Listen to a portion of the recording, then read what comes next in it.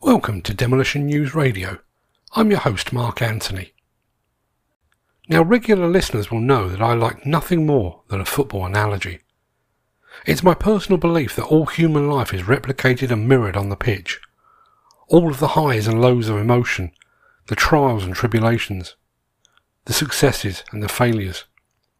And I have an especially timely one for you that will resonate with you whether you're flying high at the top of the Premier League, battling relegation at the foot of League Two, or struggling to survive at grassroots level. And we'll be right back after a word from our brand new sponsor. The right cover at a fair price. At Amicus Insurance Solutions, we look after hundreds of contractors and have a team who have helped many demolition contractors for many years. One of our specialists, Shane, has guested on Demolition TV and genuinely loves helping people. We look after some well-known demolition companies and work closely with specialist A-rated insurers to bring you the right cover at very competitive premiums. We take time to understand the methods you use to ensure there are no misinterpretations. For a frank conversation, please call Shane Pace on 0208 773 5384 or email shane.pace@amicus-insurance.com.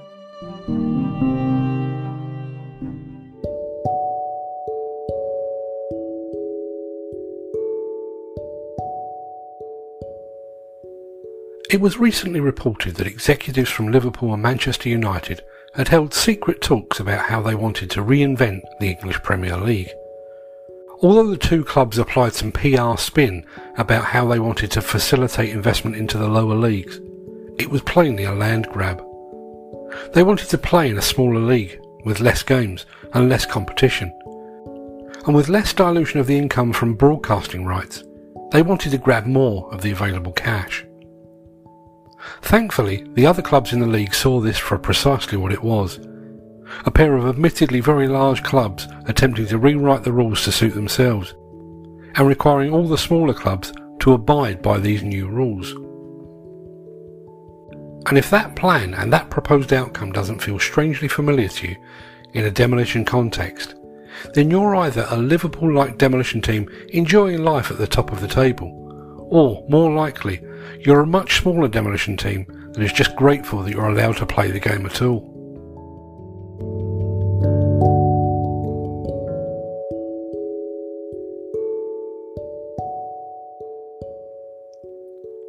It's almost 9 years since I predicted that we were heading for a two-tier demolition industry here in the UK.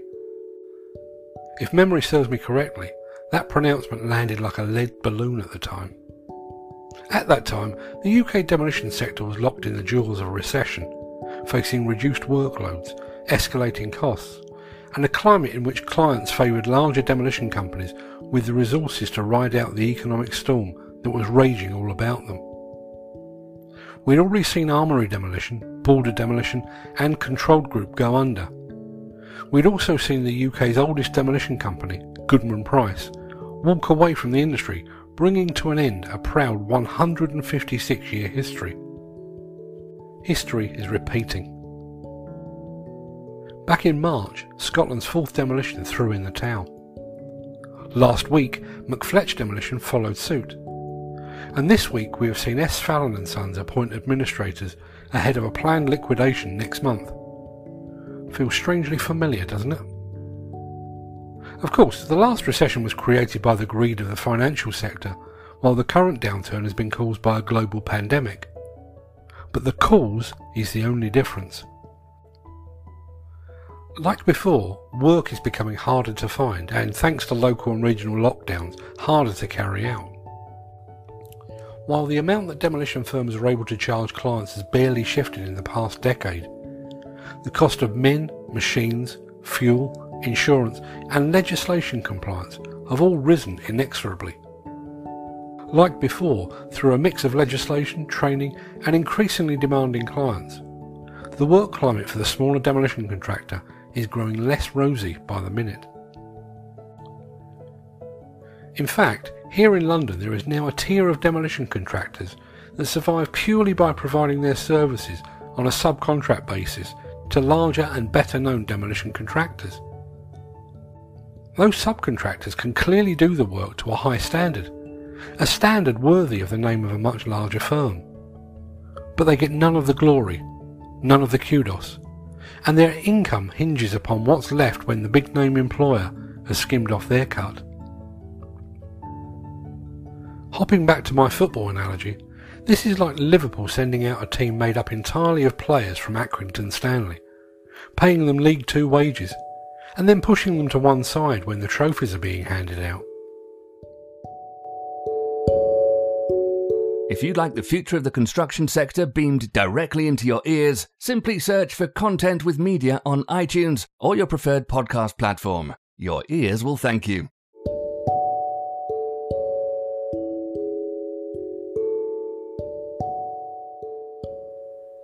One man cannot speak for the entire demolition industry. So while many have agreed with the views aired by Chris McFletch last week, his is not the voice of the entire industry. But there was unquestionably a great deal of truth in what he had to say. And there is now a very real feeling that, whether by default or by design, the UK demolition industry has found itself in a cul-de-sac. When you're in a cul-de-sac, you only have two options. You either stop because you've hit a dead end, or you turn around and go back the way you came. Turning back will not be easy. Many of the biggest issues facing the demolition industry have become ingrained over many years. It will take bravery to tell clients, even those that don't pay their bills on time, that we're done with their bullshit. It would take a collective will to seize back control over a training regime that doesn't work and yet continues to fill the coffers of the training companies. And it will take enormous courage for smaller demolition companies to compete head to head with the big names of the industry. But surely that's preferable to hitting a dead end.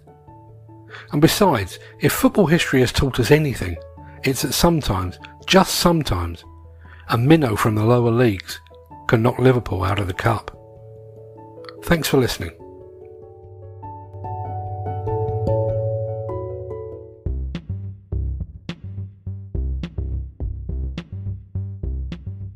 Oh, just one more thing before I sign off. If you enjoyed this show or any of our previous shows and you're listening on iTunes, can you please rate this show and, better still, leave a review?